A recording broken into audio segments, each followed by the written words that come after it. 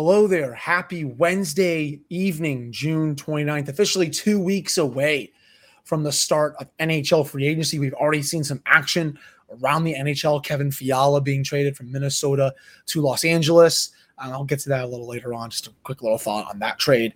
The draft is next week. I will have a couple targets that you all should be, keeping in mind for next week if the Penguins do indeed keep their first round pick. I haven't put together my full, big board yet. Me and Jason are still working on it a little bit, but, I do have a couple of names that I can share with you all that, I think could be in play at 21. That would be a good pick for the Penguins. And we'll also get to Brian Burke's comments to Dave Molinari today. He offered up some updates on the Chris Letang and Evgeny Malkin discussions, and I'll give my analysis or just my thoughts on those. And we'll also get to Radim Zohorna's season review. So that will be today's episode of Locked On Penguins podcast. It's all coming up right after this drop. You're Locked On Penguins, your daily podcast on the Pittsburgh Penguins, part of the Locked On Podcast Network, your team every day.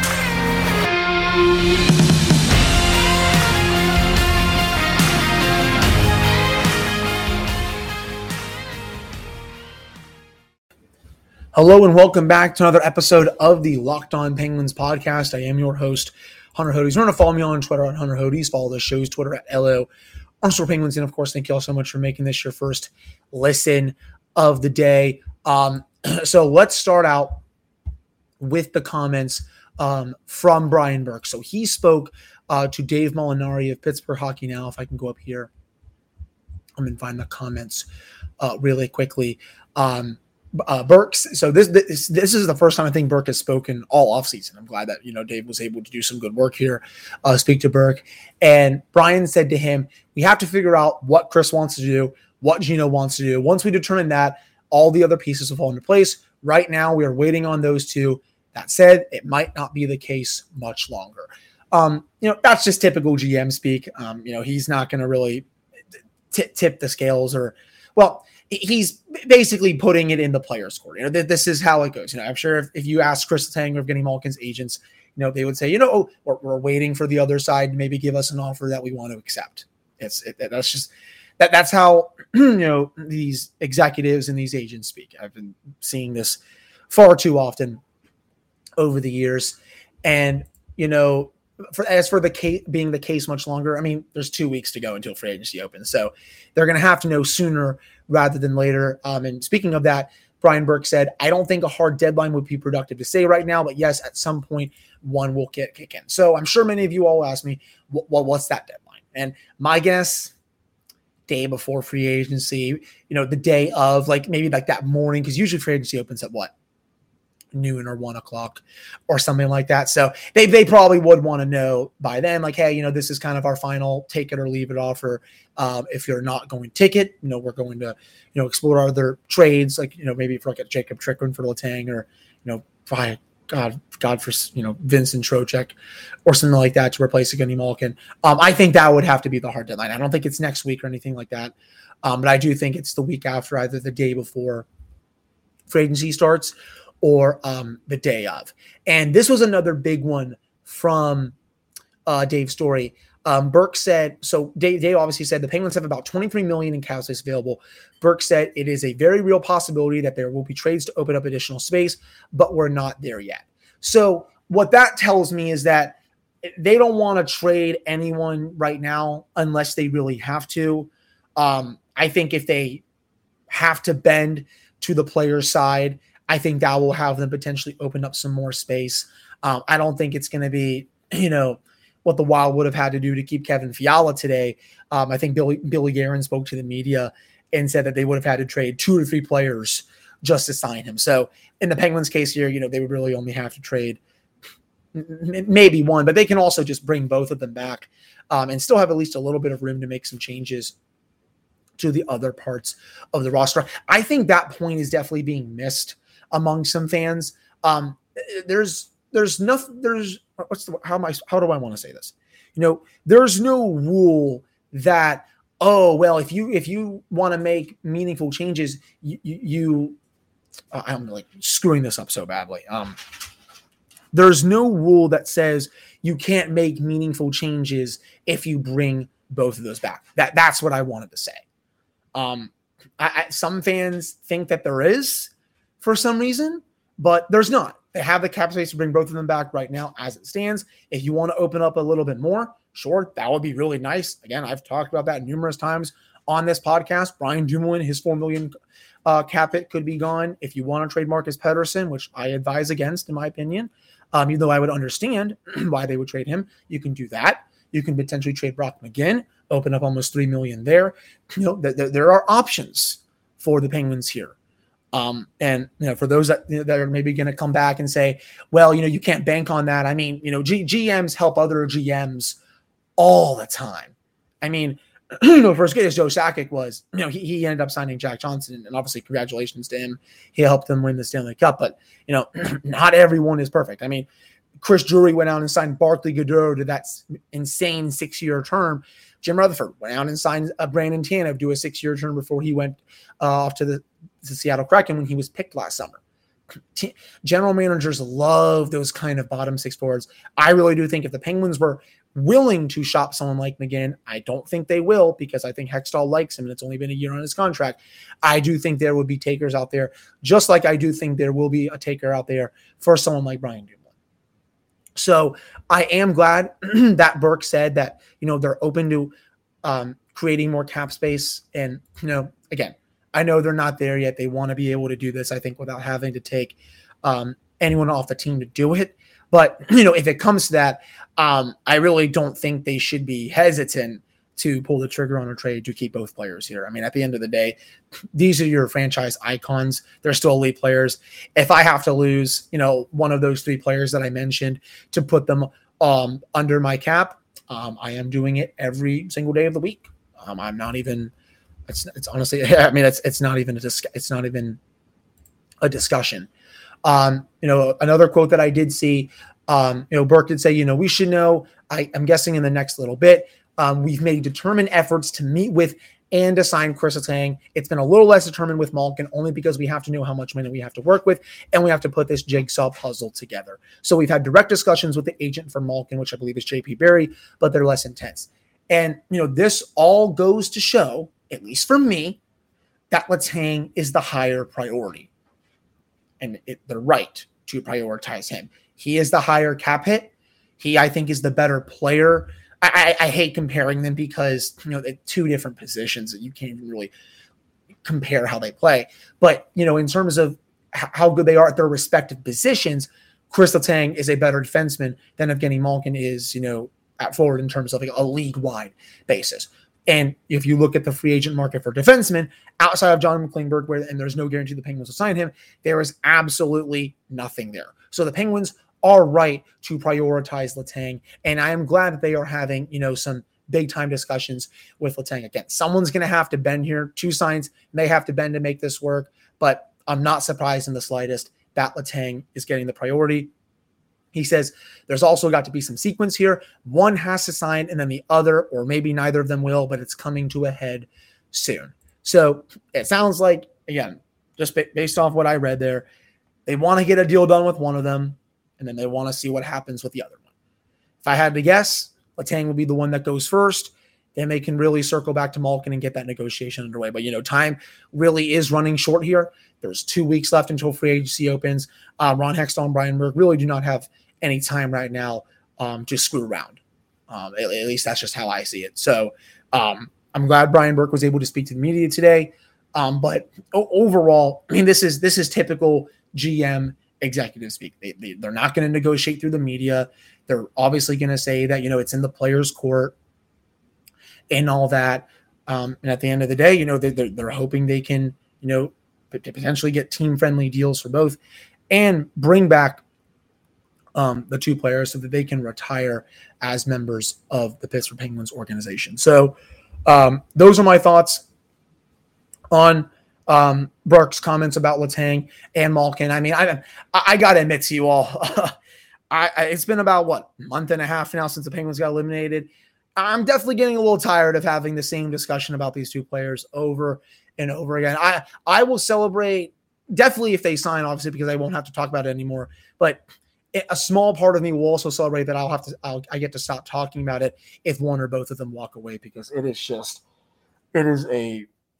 my mind just goes in so many different directions when it comes to discussing these two players. And yeah, I would love to discuss other things surrounding the team for, at least an episode where I don't focus on them at all. And I feel like that's just been very rare this offseason. But when you have two of your best players of all time up for new contracts, that's going to dictate what you're going to talk about a lot. Coming up in the next segment, we're going to get to Radim Zohorna's season review, what I liked about him, if he can potentially be up here full time next year. But before I get to that, BetOnline.net is your number one source for all of your betting needs and sports info. You can find all the latest developments, league reviews, and news, including this year's NHL playoffs and Major League Baseball scores. BetOnline is your continued source for all of your sports wagering information, including live betting, esports, and scores. And BetOnline remains the best spot for all of your sports scores, podcasts, and news this season. BetOnline.net is the fastest and easiest way to check in on all your favorite sports and events, including MMA, boxing, and golf. You can head to the website or use your phone to learn more about the trends in action. That is BetOnline, where the game starts. All right, I'm back here on this episode of the Locked On Penguins podcast. I am your host, Hunter Hodes. Remember to follow me on Twitter at Hunter Hodes. You can also follow the show's Twitter at LO_Penguins. So let's get to one of the final forwards that was really up here from Wilkes-Barre during the regular season that actually got some decent time from Wilkes-Barre. Outside of Drew O'Connor, it was Radim Zohorna that got the most games from Wilkes-Barre. So had 2 goals, 6 points in 17 games at 5.85 per natural stat trick. Totally fine numbers for a third or fourth liner, mostly a fourth liner. When he was on the ice, the Penguins had 57% of the shot attempts. They had 92% of the actual goals at 5v5. No, I am not joking. 13 goals for, 1 goal against for his career, a 25-game sample size. The Penguins have 20 of the actual goals for and only 3 goals against. I don't know if that's going to stay that way if he's a full-time NHLer next year, but that's a very good start to his NHL career. He is very defensively responsible. I think that's definitely played a role with how much the coaching staff likes him. Penguins, when he was on the ice, they had 57% of the expected goals, 60% of the scoring chances, 59% of the high danger chances, 8 high danger goals for, no high danger goals against. These are elite numbers for a bottom sixer in the NHL. And I know it's only 17 games. Those numbers will not stay the same for an entire regular season. But damn, those are very, very solid numbers. I just said I like him defensively. He also has that very long frame. He's a big body, has a heck of a release on that shot. Yeah, he's the perfect, bottom sixer, I think, for this team, especially, with the size he has. Again, the shot, the reach that he has to break up plays. His skating is not bad at all, especially for someone who it looks like he's almost 7 feet on the ice. And, going into this year, I think some people forget this.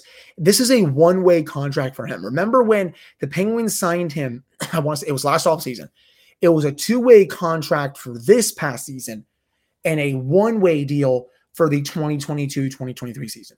So I think the Penguins are expecting him to come up from Wilkes-Barre, make the leap full-time, and to contribute on a nightly basis for this team. I think he's going to be given every opportunity in training camp to make this team. In 25 games that I've seen from him so far, I'm intrigued by this player. I want to see more from him. 17 games a season, I don't think was enough. I even think the 8 games that we saw last season from him when he had 2 goals in those games, 3 total points, I don't think that was enough either. Some of his numbers a little bit down, 50% of the shot attempts, but 77% of the actual goals for, 51% of the scoring chances, 71% of the high danger goals for, some really elite ones, so some that are a little bit down.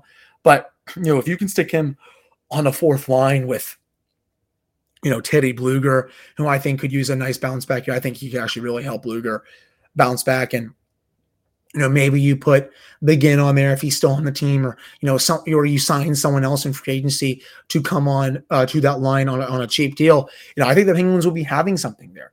I said it earlier this week, and I'll repeat this now. I do think that it is a very distinct possibility that both O'Connor and Zohorna are on this team next year. I think they are the two biggest forwards that are NHL ready at this point. Could you make a case for Valtteri Puustinen? Sure, and I'll get to a little season review for him at some point down the line. But outside of these main two, especially Zohorna, who is the topic of discussion right now, I don't think there is really anyone else down there that is NHL ready.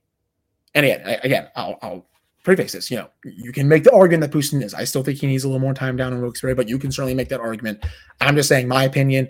I think it's those two and everyone else at this point. You can put Zohorna, I think, on the penalty kill. His long reach would be a great asset there. He's shown an ability to block shots at the NHL level. He's a threat to score shorthanded, especially with the shot that he has. He's also pretty quick to lose pucks. I think that would make a lot of sense for me, in my opinion. So I was really pleased with how he played last season. I'm really curious. He's one of the guys I'm going to look to see how he does in training camp. I thought he had a good camp. Last year was one of the final cuts before the regular season started. Can he build off that? And can he build off, a pretty decent season in Wilkes-Barre? As I look up the stats, I'm looking to see how he finished here for the season. And, honestly, I should throw Alex Nylander in there. I think he's pretty close to being ready to go back up in the NHL. He had 22 goals, 42 points this past season in total. But if I go down to Radim Zohorna here, 12 goals, 21 points in 39 games. That's solid numbers down Wilkes-Barre. One of the few double-digit scores for that team. So I'm excited by him, Big Z, as all the fans here call him. I do think he's going to really make a push for a roster spot. And I'm telling you all right now, don't be surprised if he's on this opening night roster and that he stays up here for the entire year, especially with that one-way contract. So that'll do it for this segment of the Locked On Penguins podcast. Coming up in the second segment, I am going to get to a couple of players that, I'm kind of keeping my eye on for the Penguins at number 21. So that's all coming up right after this commercial break. All right, I'm back here on this episode of the Locked On Penguins podcast. I am your host, Hunter Hodes. Remember to follow me on Twitter at Hunter Hodes. Follow this show's Twitter at LO_Penguins. So let's take a look at some of the players that I'm keeping my eye on.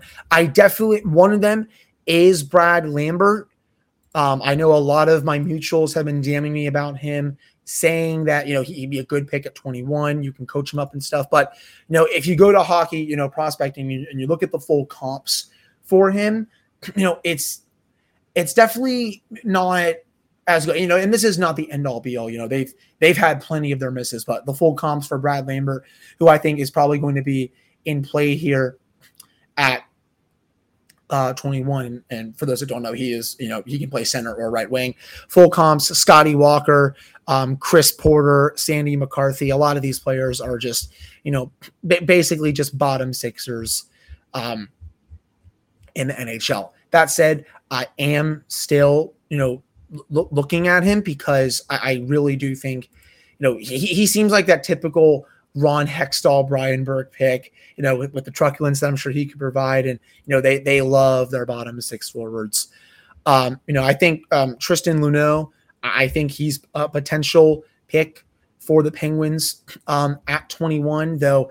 I think he, most like projections that I've seen from him have him sliding to the second round. I think a lot of them really don't see him as a first rounder. And again, I am the furthest thing from a draft expert. I'm on Hockey Prospectus all the time, and Hockey Prospects and Elite Prospects and all those other sites, looking at these scouting reports. And me and Jason are looking at some of the videotape to see who could be realistic for the Penguins. And some of these players definitely are, but the last two that I've definitely mentioned, not the best ones, to say the least.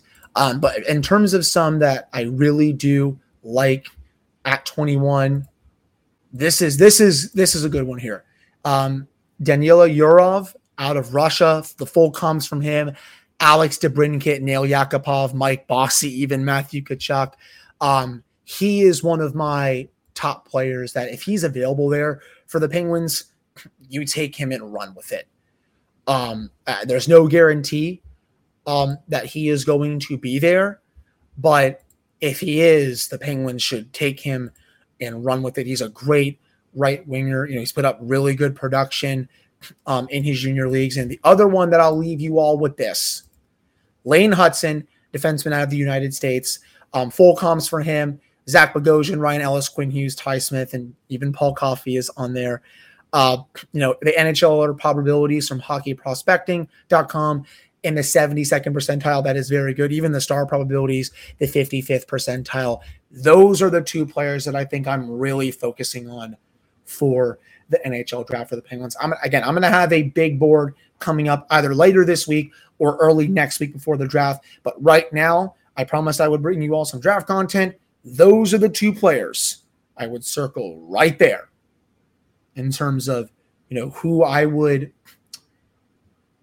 in terms of who I would basically, look to pick at 21. We did see some moves today around the NHL. Well, one big one. Kevin Fiala was traded from Minnesota to Los Angeles. Is going to sign a 7-time $7.9 million contract. I thought the Kings did well there. They're ready to go. Alex Alifalo, Anze Kopitar, Philip Deneau, Victor Arvidsson, Drew Doughty's still kicking when he's healthy. Their goaltending was good this year. Quentin Byfield is ready to go there. Now you add Kevin Fiala. That team they're going to push, I think, for first in the Pacific Division next year, in my opinion. They pushed the Oilers to 7 games. They were even up 3-2 on them going into Game 6, and they couldn't close it out. And that was a team that really couldn't score as much in the playoffs as they did in the regular season. So, I'm curious to see how they do next year. Rob Blake has done this right. I think he has more up his sleeve. They dealt from a position of strength, dealt one of their defenseman prospects in their first rounder. They don't really care about that. They are in it to win it now. So that'll do it for this episode of the Locked On Penguins podcast. I really appreciate all of you listening to this one. I'll be back with another episode on Thursday for you all, and then we'll have another one on Friday before going into the draft and all of the free agency stuff in the next couple of weeks. So look around for all that coming up soon. Again, thank you all so much for listening. Hope you all have a great rest of your evening, and I'll be back with you all on Thursday with a special crossover episode with Dan of Locked On Capitals, where, yes, we will discuss the potential of Evgeny Malkin going to Washington. So look for that and a whole bunch of Caps Pens rivalry talk for Thursday's episode.